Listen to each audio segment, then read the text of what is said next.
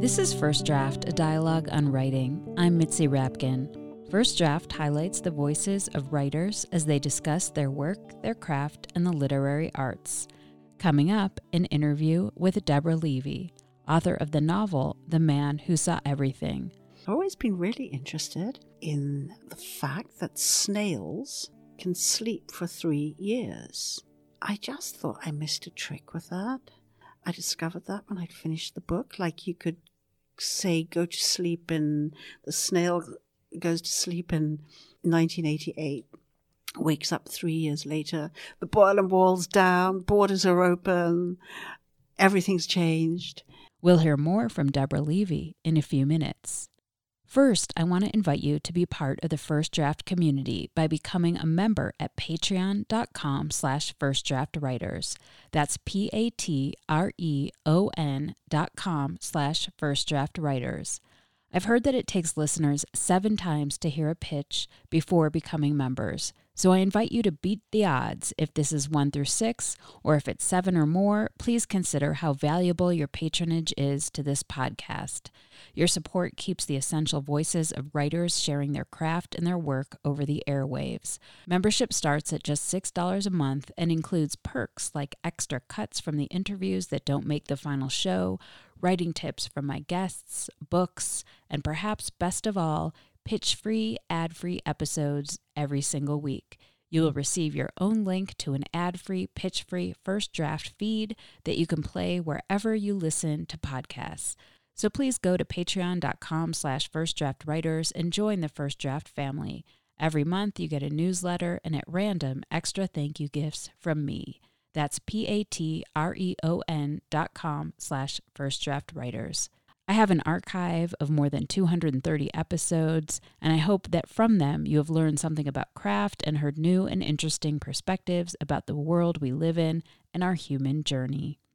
I know that right now it's unlikely you are in front of a computer, so I'd like to suggest adding a little reminder for yourself for when you get home to contribute to First Draft. Maybe make a note on your phone, an ink mark on your hand, scribble on a piece of paper, something along the lines of First Draft reminder, membership matters. I am committed to bringing you in-depth conversations with today's best writers of fiction, nonfiction, poetry, and essays.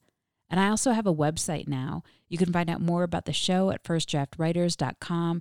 Stay tuned at the end of this episode. I'll offer recommendations on other episodes you can dig into. And please rate the show on iTunes and tell your friends to subscribe. Thank you so much. My guest today is Deborah Levy, British playwright, novelist, poet, and essayist. Her novel, Hot Milk, and short story collection, Swimming Home, were both shortlisted for the Man Booker Prize. Her most recent novel, The Man Who Saw Everything, was longlisted for the Man Booker Prize this year. The main character of The Man Who Saw Everything is Saul Adler, who is a young historian invited to communist East Berlin to do research in 1988, just before the fall of communism and the Berlin Wall. Before Saul heads to East Germany, he has his girlfriend Jennifer take a photo of him walking on the same famous crosswalk that is featured on the cover of the Abbey Road album. He is bringing the photo as a gift for his translator's sister, who loves the Beatles. Just before he leaves England, Jennifer breaks up with him and he suffers a minor injury when he is struck by a car while staging the photo on the crosswalk. In East Berlin, Saul, who is known for his beauty, falls for his translator, Walter, and may have unwittingly put Walter and his family in danger. The novel continues in 2016 when Saul suffers another blow when again as a pedestrian he is struck on the same crosswalk. At the heart of The Man Who Saw Everything is Saul, who struggles to make sense of his life, his difficult family, and his bad choices. We began the discussion with Deborah Levy sharing what subjects obsess her as a writer. I think most writers follow their obsessions. It would be a really bad idea to start with something that bored you, right? For The Man Who Saw Everything, I was interested in the way history is told, our personal history, and the way that history in its biggest sense is told, who gets left out of the story, who's going to correct the story. And the inspiration, as much as the obsession, was the Abbey Road in London for The Man Who Saw Everything, the zebra crossing, because I would sit there and I'd sit on the wall outside EMI Studios, and I'd watch tourists from all over the world fool around on the zebra, being their favorite beetle. So if you were being Paul, most of them took off their shoes because he walked barefoot across the zebra. John was a little bit more kind of diffident and cool and had his hands in his pockets. And I thought, yeah, they are enacting a bit of history. They're actually doing history. And it was quite a safe place to play. The black and white stripes. Where do they begin? Where do they end? Because you can cross from both sides. So I'd sit on the wall. I'd think about that. Oh, where does this begin and end, this crossing? So the form of my novel was beginning to I was tickled by that. I thought, well, what if I had a novel in two parts, a bit like this crossing? You can cross from the left, you can cross from the right, but everything flows into each other. Then I thought, well, how about putting my leading man, my leading character, Saul Adler, age 28, on this crossing, this famous crossing. Why is he there? He's probably going to have sex with his girlfriend. He needs to cross the road to meet Jennifer Moreau. Then I thought, no, I'm going to have her suggest to him that as he is going on a trip to East Germany, this is 1988, why doesn't she's a photographer, she's an art student, take a photo of him in the style of the Abbey Road cover, and he could give this to his translator sister, Luna, in East Berlin, because she's a big Beatles fan. And that's what happens, except that he gets knocked over by a car. So all this, that kind of beginning of the book, happened in my mind. I was sort of turning it over, sitting on a wall, watching people cross that road. What do you think it was about 1988 East Germany that also interested you? I mean, I felt like from the book, you use the word specter that comes up a lot, that came up from a famous speech. And I definitely sense an interest in the Holocaust and World War II. So how did you bring it to that? Yeah. So 1988 in the GDR, the German Democratic Republic, as it was called, the wall's going to come down quite soon, right? So I wanted kind of wanted the book to begin towards the end of the 20th century and begin somewhere in mid-21st. But I needed an authoritarian regime that was quite near us in history. It wasn't too far away. And Saul Adler, he has a very authoritarian father. So I'm looking at an authoritarian fatherland, as the GDR was called, and his own pop. And I needed 1988 because we were coming to the end of that regime. Not that Walter Muller, Saul Adler's translator, knows that yet, but we're coming to the end of it. Also happening in Britain is this debate about leaving the European Union and ending free movement. And the thing about I think that was sticking to me a bit. This is not a book about Brexit at all, but it's kind of there, happening in the world. And when you write, it's a bit like you've got a sort of Velcro suit on and everything is sticking to it. So the Berlin Wall was built, as you know, to actually stop people from leaving, not from coming in. And there is no citizen who's experienced no freedom of movement who would recommend it to you or me. So that was in the air too. And then just the visual spectacle of that wall with the amazing graffiti and painting on one side in the west and very grey in the east with rolls of barbed wire. So as a sort of visual marker of two sides of things. Same wall, one very bright and painted and people writing stuff on it and making pictures, and the other side very bleak. So that kind of interested me too. What was the rationale for you that you wanted to put Saul into an authoritarian regime? And then we'll talk about his character. Saul is a minor historian, as he describes himself, right? And he has struggled all his life with the kind of authoritarianism of his father. Saul isn't the man his father wants him to be. He's got a very rigid idea of masculinity. And Saul is much more fluid, and he's bisexual.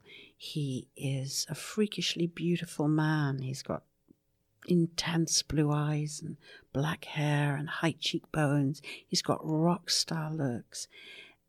He's not interested in the kind of toxic masculinity that his father wants to sort of bash him into shape that way. So in a way, Saul's father, is the wall that Saul needs to jump over and find his freedom from.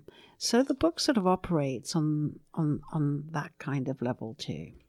I love the image too. I don't know if you were thinking about this at all, but when you get to the zebra striped crossing, that every line is sort of like a wall. If you looked at it metaphorically, right, or literally, yeah. And how many journeys we take as one person in our life.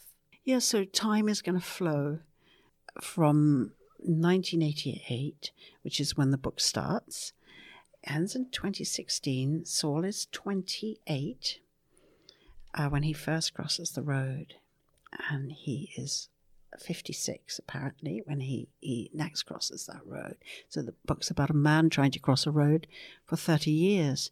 Sometimes you can just start with that as an idea, and the stuff that happens is history.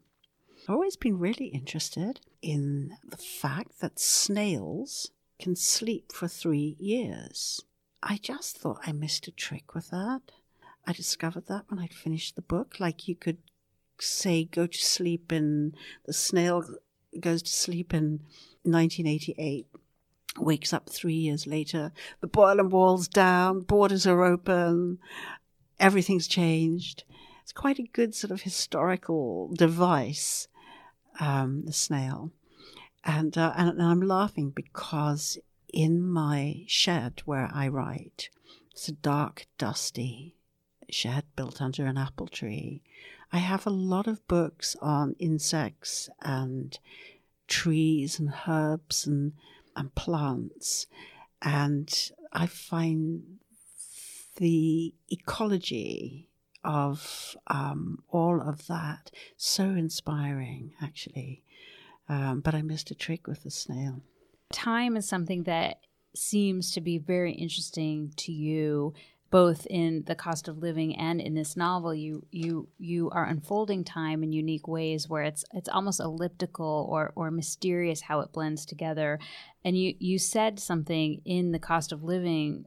You said to unfold any number of ideas through all the dimensions of time is the great adventure of the writing life. Yeah, because as Heidegger told us, we're all beings in time. That's what we are. We are beings in time.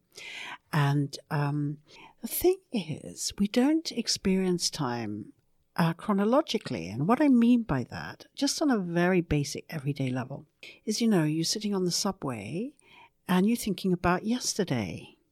And then you might be making some plans for the future, or you've got a wish for something to happen in the future. So you're sliding there. Or you are thinking about something from your childhood surfaces. And so the past and the present and the future, not in a mystical way, are all happening simultaneously for all of us all the time. It's funny that was I think that was one of the second or first notes that I made. It was the very first note I made in your book when I got to page 32. And I said she plays with time in this paragraph. You're in an apartment with a dog thinking about lunch with Jack. So this is a little scene where Saul is, he is thinking back and forth. There's one little scene happening and he's in that moment, but then you see him at a lunch with Jack and then something in the future. And when you're writing like this, does that all come out like that when you write? Well, I've got some ideas about why that's happening, right? So in that scene with Saul and the dog, there's a kind of joke in there too, because the firefighters are on strike and apparently there's smoke in the building. There might be a fire in the building, and Saul volunteers to go and check out his elderly neighbor's apartment. So you'd think there'd be some urgency. She might have left her heater on, she says, and you'd think that he'd be in there and out of there as quickly as possible. But no, he kind of looks around and he sees that no heater is on, and then he hears something moving and he turns around and there are these eyes staring at him, and it's a dog, it's a poodle.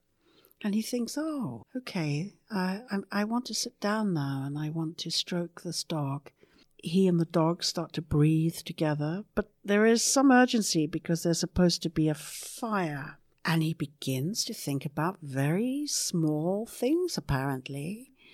Meeting his friend Jack, and Jack being somebody who was greedy and who liked to pounce on any kind of food that was left over. He's a little bit mean. He's thinking about that. But hey, this apartment block's supposed to be on fire. So what's going on with Saul? Then the phone rings in his neighbor's flat and he picks it up. And it's the voice of his son, Isaac. It's the first time that we are introduced, right, to the name Isaac. And we begin to realize later on in the book that Saul is going back and forth in his memory, isn't he?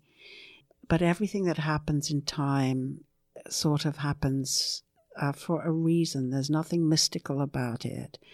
Part of the kind of technical difficulty of writing this book was to have simultaneous time flow into the work and not lose the story, to keep the narrative going. Yeah, I was wondering about that. Just like craft-wise, how you blended all these times. I mean, very concretely in the book, you have 1988 and you have 2016. There are two sections of the book. Right. It's very concrete.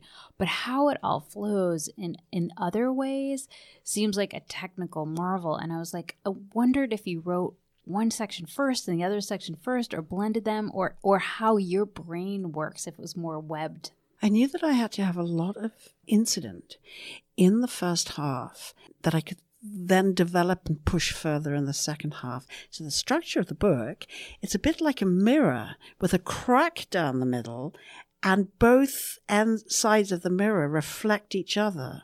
So that's what I mean when I say in 2016 you can see some of 1988 and vice versa. So then the pleasure of the book is really going with Saul as a character, going with how his mind is behaving. So apparently he's been knocked down twice, okay? So the reader can decide whether it's once or twice.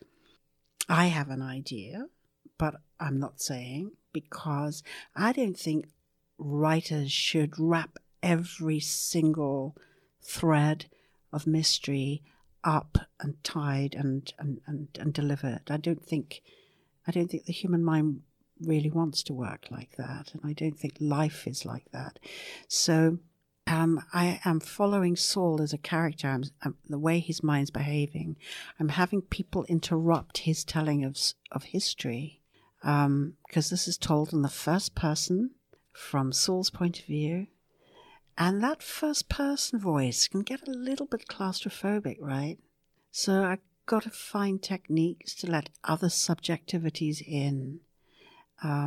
Jennifer Moreau, Jack, Walter Muller, Luna. It's a book full of people, full of characters who pick up the stories that Saul Adler has either repressed or is unable to tell to himself or has just forgotten. The very concreteness of the story, the plot in 1988, is that Saul goes to East Germany. He has a relationship with his translator, Walter, and his sister. He's staying with his sister and mother. And he's there to study sort of tyrannical. His subject is the psychology of male tyrants.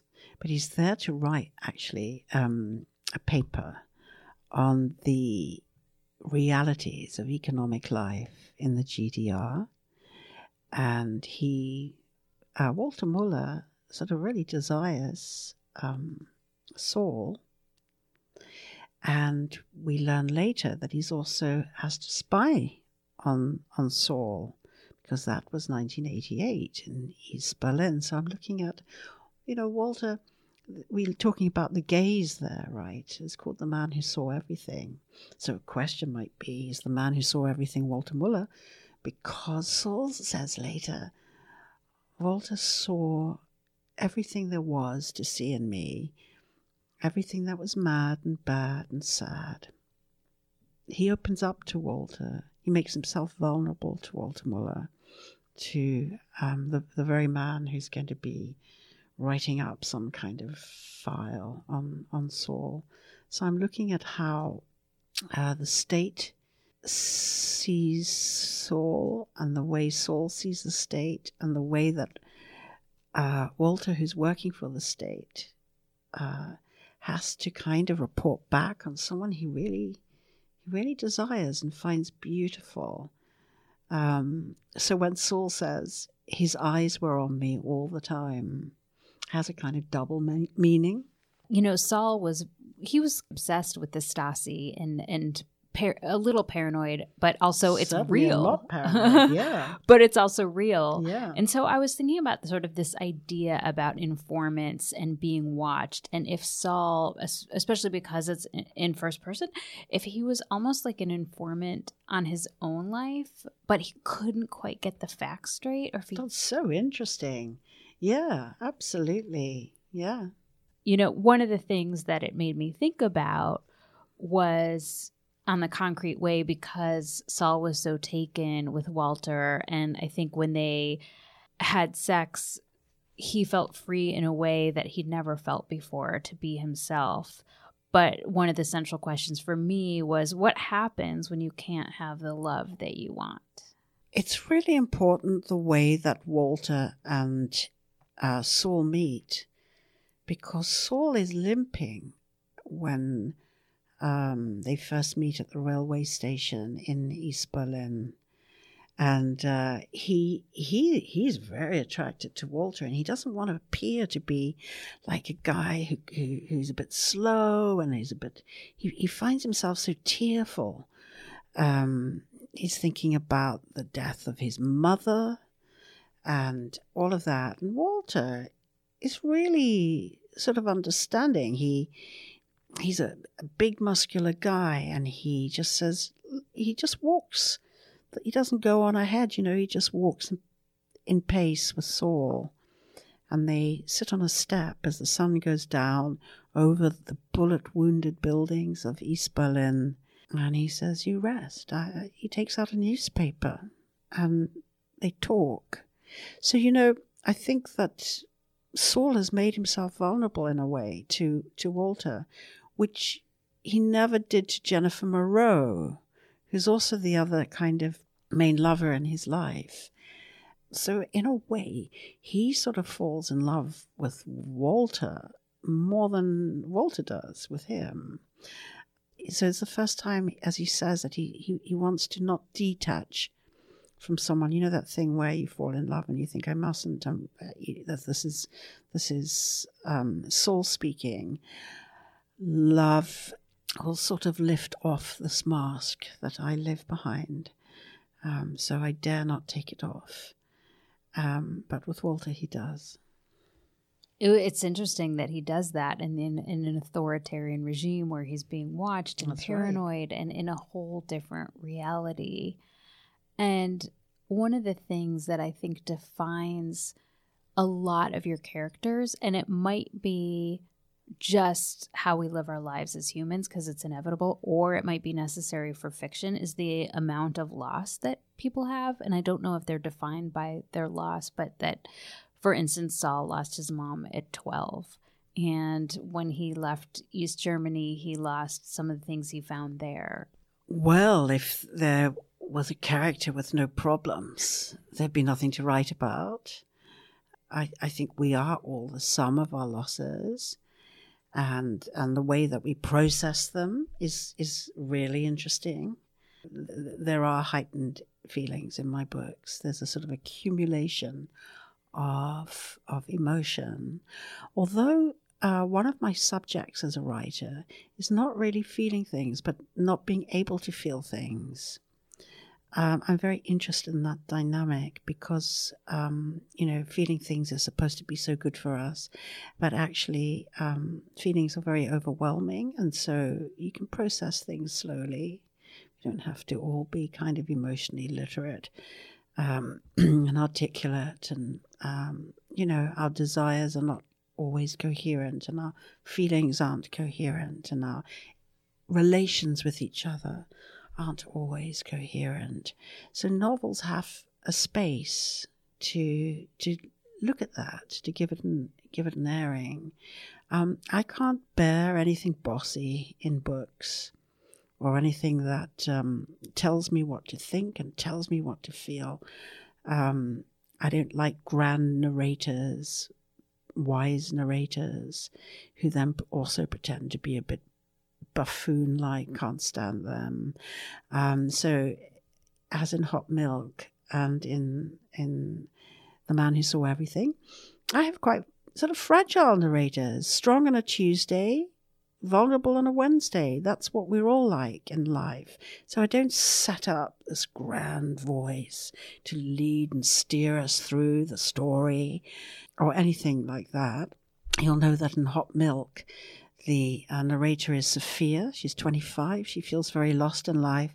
And I put her in the Spanish desert, in a coastal village where the stars are bright and crazed, those big desert skies, under which she feels much smaller, And her task in life is to become bolder, to find out what she wants and what she feels and what she desires. So novels are a good place to go on that kind of adventure. How do you moderate that sensibility, like in The Cost of Living, which is so personal? The Cost of Living is, I've called that a living autobiography. I think in America it's described as a working autobiography. Living, because autobiographies are usually written at the end of our life, when we're supposed to be wise and we're looking back with hindsight. But I thought, why not write them really rubbed up in the present of life when you're not so wise? So I had to find a first-person voice for a narrator that was very like myself, but not quite like myself, because, this isn't a confession. This is a work of art. And the thing about a work of art is that some things are concealed and some things are revealed, and we work out, just like a fiction, and we work out how to give information at the right time and how to develop an argument and unfold it through time. There we go, time again. How to pick up on very small things, like when the narrator's mother dies. There's quite a lot about the ice lollies the narrator, who is myself, has to source to feed her, because it's the only thing that she can eat. So I give a lot of attention to ice lollies. But that's because those lollies function as a way of sort of describing a relationship of care, of regret, of things going right, things going wrong. So, I guess in the memoir, the challenge was to find a voice that was formal but intimate. Very early on, one of the things you said that really stuck with me, that makes me think a little bit about fiction too, in terms of a journey story. But you said, if we don't believe in the future we are planning, and then I have some ellipsis, that a tempest might bring us closer to how we want to be in the world. Yeah. And you begin this book after a divorce, but can you talk about writing that? Yes. So I think my point is that we sort of avoid the tempest that is there anyway, the storm there when a marriage is going wrong. It's one of those things you don't want to know, but you know anyway. And so when the storm actually happens and there is that chaos of the tempest, which is written in a very particular way in The Cost of Living, things sort of become clearer. You know what you want and you know what you don't want. So chaos can bring us closer to the things that we want, or the future that would be better for us. Well, what's interesting is kind of on the flip side, back to Saul, is that he is so concerned with his journey. That's one of the characteristics of him as a main character, is that he doesn't do well thinking about other people's needs. He's a bit careless, isn't he? And that's what kind of Jennifer is saying, that she was a photographer. This was his first girlfriend, that she could only reach him in photos. And then when he sees himself reflected back to himself, I don't know if he could really see the fullness of him as others saw him. His flaws and his positive. He's a complicated character, isn't he? So one of the things that we know about writing is that, we have to be able to hold two contradictory thoughts at the same time. You do and I do. And so do our characters in our fictions. So that makes things complicated. Then let's add three contradictory thoughts. So you can be loving, you can be controlling, you can be vulnerable. So let's put all that into the mix. So writing fiction or any kind of writing is about honoring that sort of complexity. Because when we say, oh yeah, he's on a journey, it's almost as if we don't really know what that means anymore, right? Like what journey? How? We really talking about giving our characters as many dimensions as we have. Why would a fictional character have less? So we're making the fiction as complicated, as dirty, as mysterious as everything that life is. My books are never going to iron out the illogical or more fragile ways that or more incoherent ways that we all experience every day. So what I mean by that is you walk out your apartment, you slam the door, right? Are you walking kind of to the subway and you think, why did I slam that door? What happened there? It's not like you have to, in a fiction, completely understand why you slammed that door. I want to go back to something you said in the beginning, and then we'll get to the last 5 questions, which is, you don't want to lay it all out for the reader. So is there something beautiful in not being able to make sense of art completely? We all are wired to make sense. And I think it would be very mean to make nonsense, just to torment someone, right? But all art has something hidden in it, and it also makes something visible that was invisible.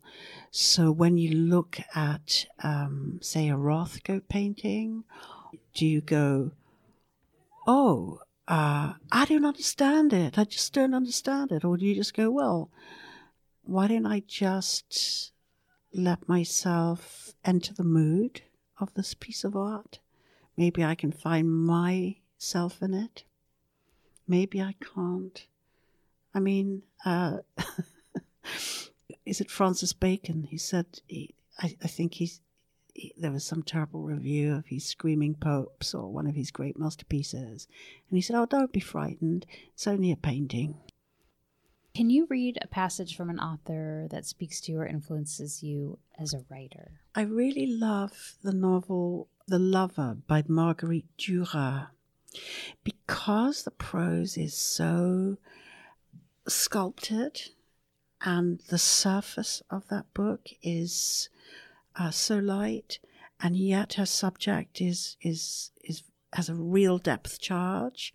I love the way she plays around with time. So it starts with her older in Paris, for example, and she's looking in the mirror and she's thinking, I was always old, even when I was a teenager. And the next thing is there's a space on the page, and then we are in Saigon on a ferry. The line is something like, she's crossing the Mekong River on a ferry. She's 15. And we're there, bang. We don't read about her buying a ticket for the ferry. We don't read about her luggage. We don't read of any exchange about the weather. She's just gone from Paris to Saigon very, very quickly. So that takes real skill, actually. Duras could just spin time like a physicist. We do learn what she's wearing. She's wearing a trilby hat, and she's wearing gold lame sandals. And someone is looking at her on the ferry, and he's a Chinese banker. And bang, we're into the story of this young woman and this financier. So she, I think, Marguerite Duras, I think she teaches us almost everything about fiction we would want to learn. Can you read something you wrote that was maybe tricky or hard or changed a lot from the first draft? Yeah. When I was writing The Man Who Saw Everything, I always have a sort of prologue, a bit like a trailer to begin the book. And here is the beginning that I discarded in the end.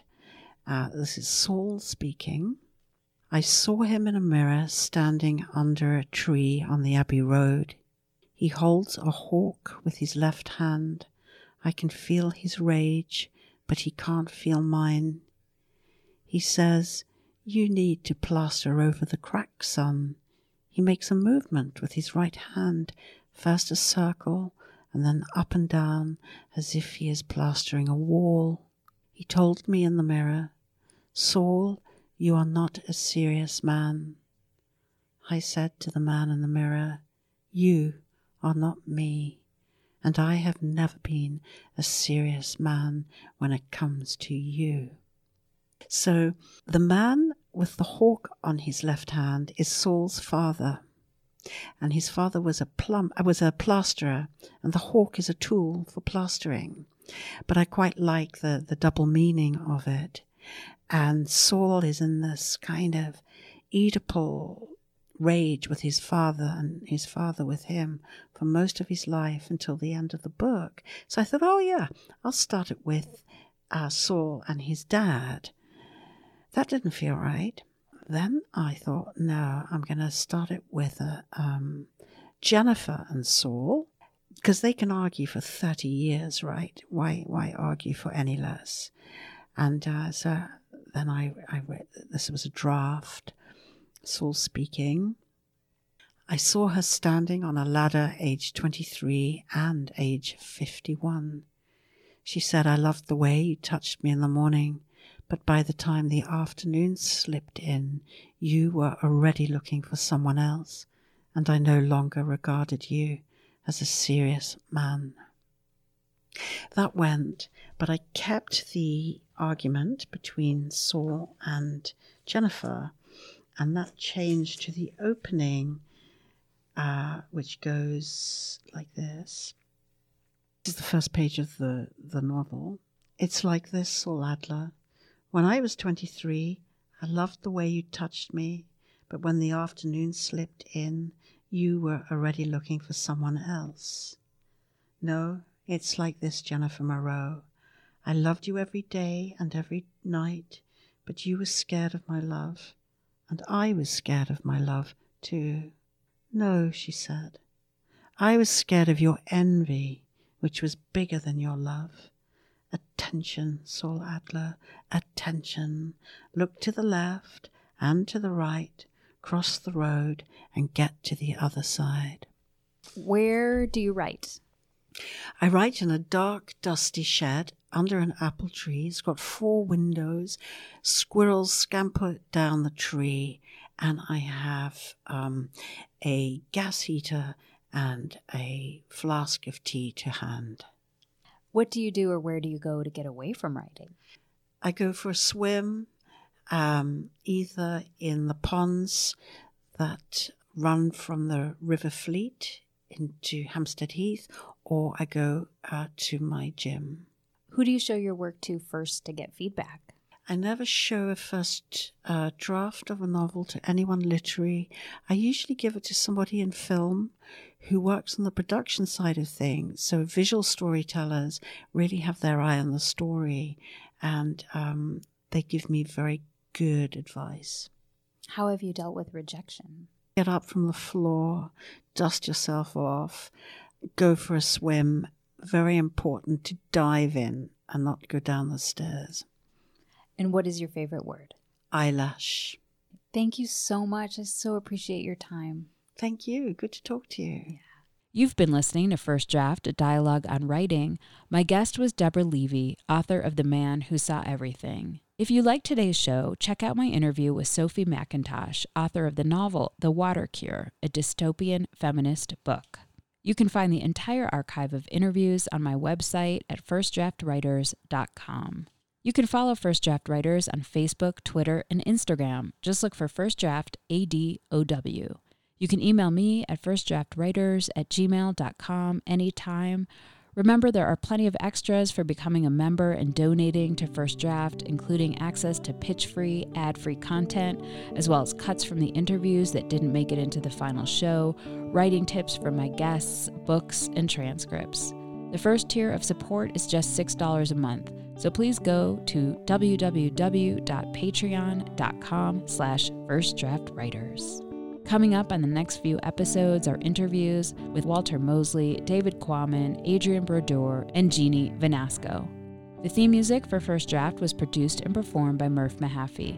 I'm your host and producer, Mitzi Rapkin. Thank you for listening.